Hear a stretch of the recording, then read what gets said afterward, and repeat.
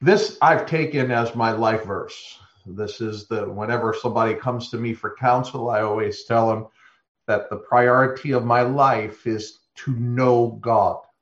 And, we come here, we pray for revival, and we're praying for revival, but, the heart of revival, the absolute heart of revival is knowing God. Not knowing about God, but knowing God himself. A.W. Tozer has this statement that I absolutely love. And the statement is, the world is not waiting for a new definition of the gospel. The world is waiting for a new demonstration of the gospel. And I think that's imperative for us as the believers. I think we need to be the kind of people that demonstrate that we know our God. There are many that fill the pews in the churches, many people who know about God. And you can know of the attributes of God, and you can know of the character of God, and you can know of his work in creation. You can know about the redemption of God, and yet still not come to that place where you can say experientially that you indeed know God. And I think that's a travesty in many churches today, that there are many that would go about and talk about God, but they don't in actuality know God. And so I really believe that the heart of revival is the knowledge of God. It's that intimacy. It's that objective. And that is the objective in everything we do in the church, that we may know God. Listen to some of the scriptures. I shared with you Jeremiah 9:23 and 24, and that's what I love the most. Let him who glories, let him who boast of this, that he knows and understands me. There is no greater, higher privilege for the believer. There is no higher station that we could arrive at spiritually than to know God. Psalm 46, 10 and 11 says this, I'm sure you know it, cease striving and what? And know that I am God. You see, our peace comes from that relationship with him. Our peace comes from our ability to pursue him and to know the person of who God is. One of my favorite Psalms of all is Psalm 73. And Psalm 73, verses 25 to 28. The psalmist says this, after he surveys the world and he sees he sees the wicked prospering and he sees everything going wrong, and he finally stops. He says, until I came into the temple of the Lord, my reason returned. And in verse 25, he says this, whom have I in heaven but thee? And besides thee, I desire nothing on earth. My flesh and my heart may fail. But God, the person of God, God is my strength of my heart and my portion forever. And over the last few months myself, I've gone through numerous trials, most recently with my house becoming infected with COVID. And one of the verses that the Lord continually ministered to me was Psalm 73:28. But as for me, the nearness of God is my good, and I have made the Lord God my refuge. Oh, church, there's nothing more important. We pray for revival, not that we would have some temporal type of move, not that we would have a momentary ecstasy. We pray for revival so that the glory of God would fill his church again, and that the glory of God would be in our bosom. As we're here right before we're celebrating the Lord's Advent, it gets missed so easy. I told my church on Sunday in my message on Sunday, why do we exchange the glory, the wonder, the beauty of God for gifts and trinkets and momentary pleasures? Why do we do this? Why do we exchange it as such? as God is going to move upon his church, as the Spirit of God is going to be coming upon those that are praying for revival. It is the nearness of God that is going to be our strength.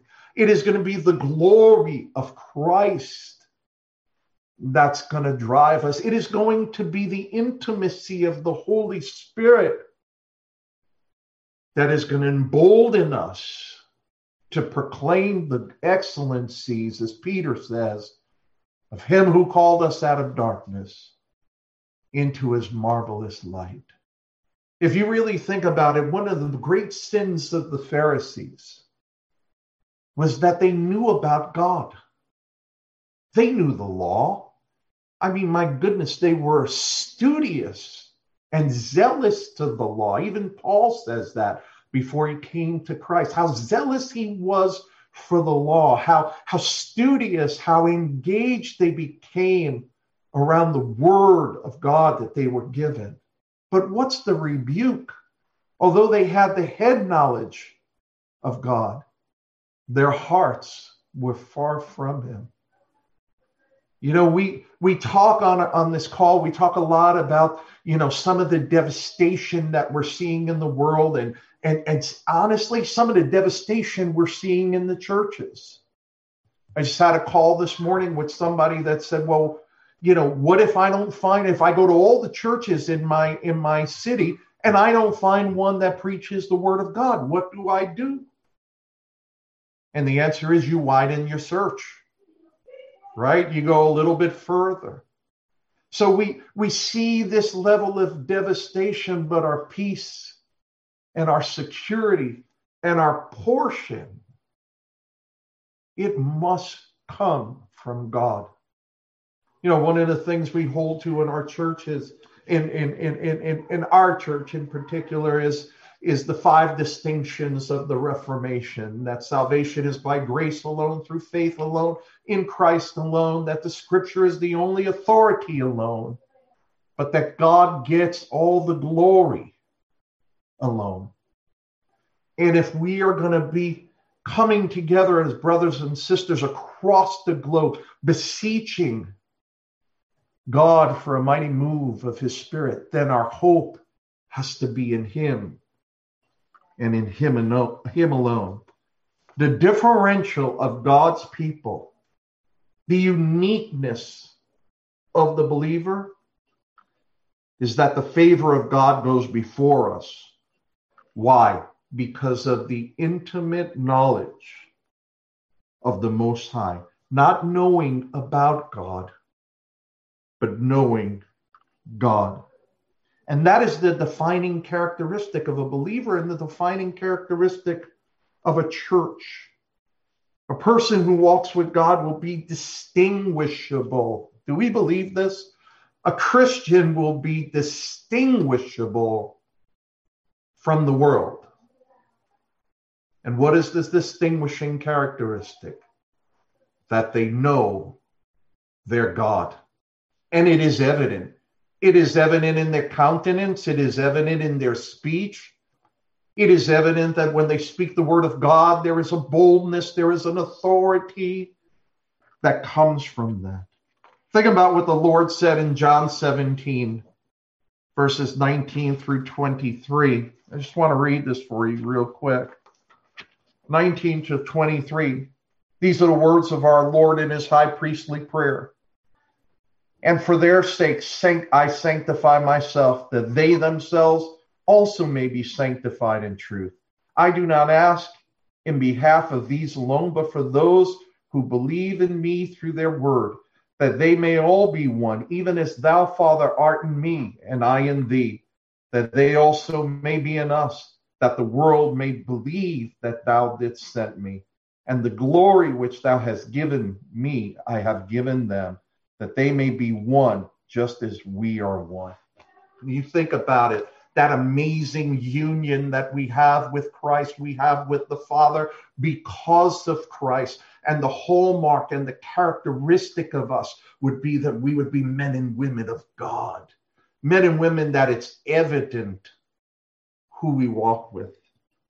And I love that in verse 21 that he says that the world may believe that thou didst send me. We get that glory when we're walking with God. The glory goes back to Christ. The glory goes back to the Father. And it is just wonderful. Too many people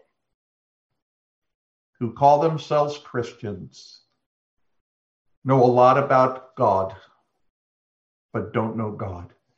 And I think part of the problem has been there's been an arrogance that has infiltrated the church.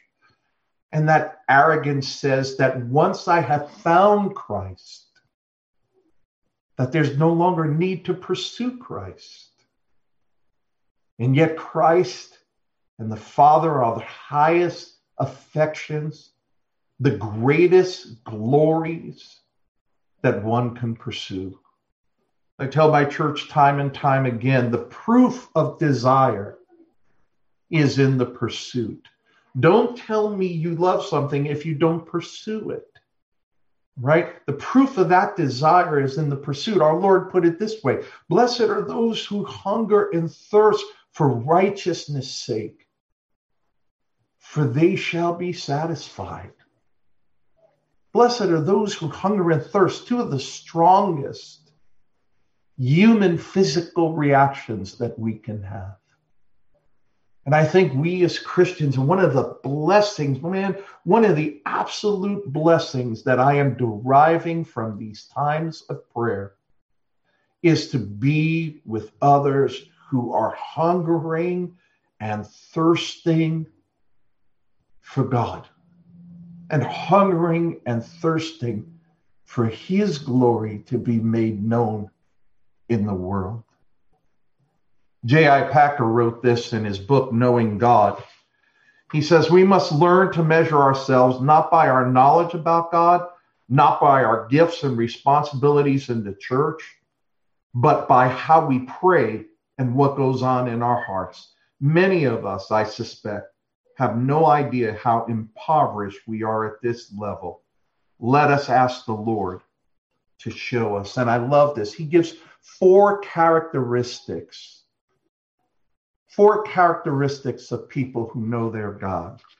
And he says this: number one, those who know their God have great energy for God. Those who know their God have great energy for God. Where their God is being defiled or disregarded, they cannot rest, for they feel they must do something about it. Oh my goodness, all of this was brought together because God had given Stephen the urge inside of his heart to call together God's people. Because why? Because we were seeing things, he was seeing things, and simultaneously some of us were seeing things that was causing our hearts to quake. The second characteristic, he says, is this: those who know their God have great thoughts of God. Do we see a God who's sovereign over the affairs of men? Do we see a God who is sovereign over the affairs of nations? And do we still come in awe and wonder before our God? The third one is those who know their God show great boldness for God. And all who desire to please God take actions that are bold. Why? Because they rather be pleasing to God than the fear of man. And lastly, those who know their God, and this one I absolutely love, have great contentment in God. And he makes this statement: there is no peace like the peace of those whose minds are possessed with the full assurance that they have known God and God has known them, and that this relationship guarantees God's favor to them in life. So as we gather to come together to pray for revival, let us be sure to know that the very heart that fuels revival is the presence and the knowledge of God. And if we could be content in him, if our peace and our security is in him, then I submit to you that what the world has to throw at us, whether it be the most vile persecution or just this benign drifting and falling asleep, that we can have this absolute security in whom we have belief. God is glorious. God is great. And let us never, never, never lose focus of that.